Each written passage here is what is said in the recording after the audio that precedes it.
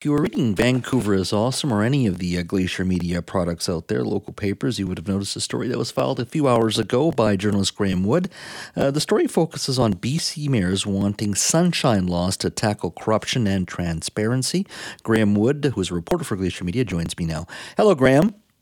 Chaz, how are you doing? I'm doing very well, my friend. Thank you for your time on this issue, and I think it's an important one. My time as MLA, I've always felt, some people may disagree with me, but generally conflict of interest rules and what you have to disclose as an MLA and what you're doing, the laws are actually very good, in my opinion. Yeah, you could quibble over some things need to be strengthened, some things are a little too tough.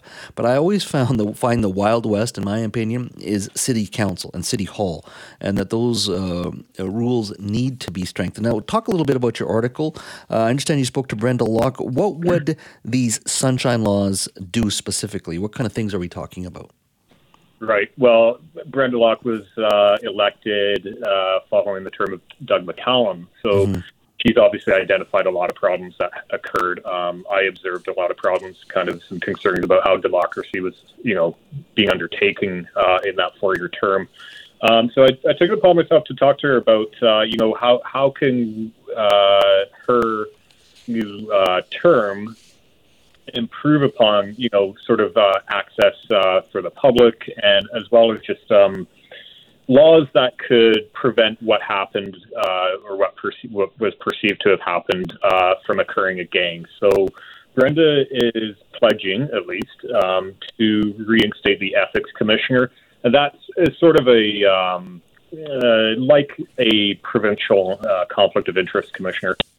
She's also wanting to introduce whistleblower bylaws and also a municipal lobbyist registry, among other things. And that would be specific, obviously, to Surrey, but is she asking for the provincial government to be, because ultimately the senior level government is the province, municipalities are answerable to the province, would she be lobbying or asking for a province-wide strengthening of the rules? Yeah, so there's certain things that a city can do, obviously within their constraints and their budgets. Surrey's big enough that it can have some of these perks. We see Vancouver, which operates under a different charter. They've recently introduced an auditor general.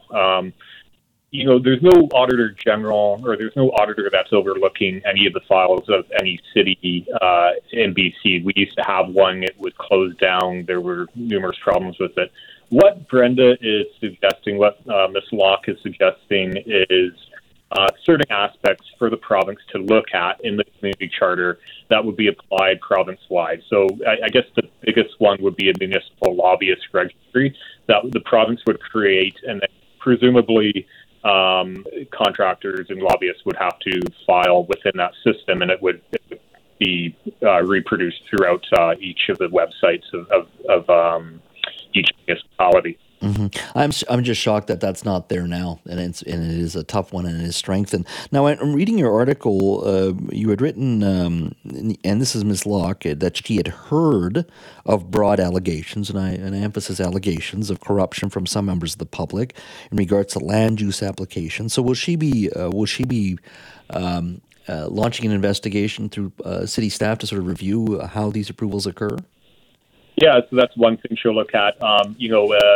An auditor general could do something like that, but Surrey doesn't have one. So I think what she's going to do, at least what she says she's going to direct staff to look into who was behind some of these developments, these applications that were approved.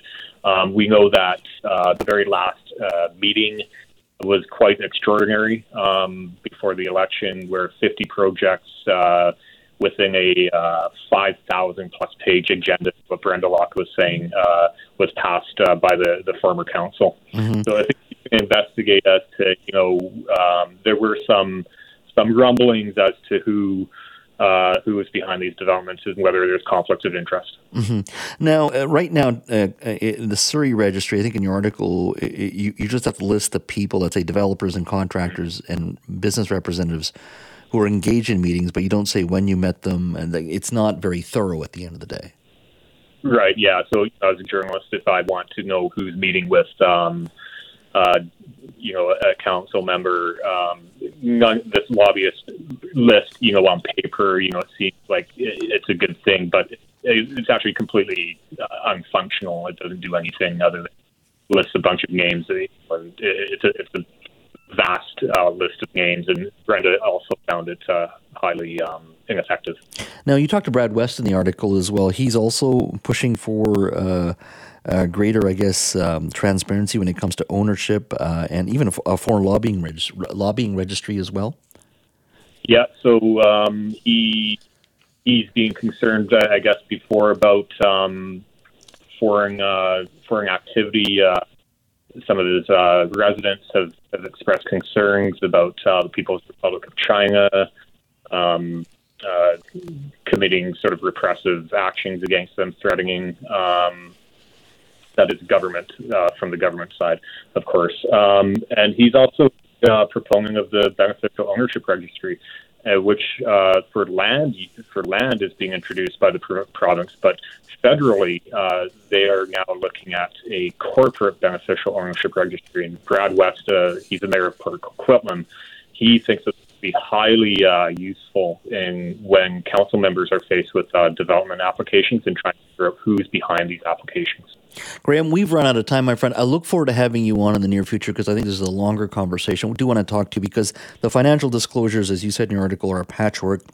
It is, as I've said, and that's my opinion, nobody else's. I think the City Hall level is the Wild West when it comes to accountability and needing greater accountability and transparency when it comes to who our elected officials and our public servants are meeting and when they're meeting and why they've come to certain decisions. So it's very important. I really appreciate the article. I encourage people to check it out. It's Graeme Wood, who's a reporter for Glacier Media.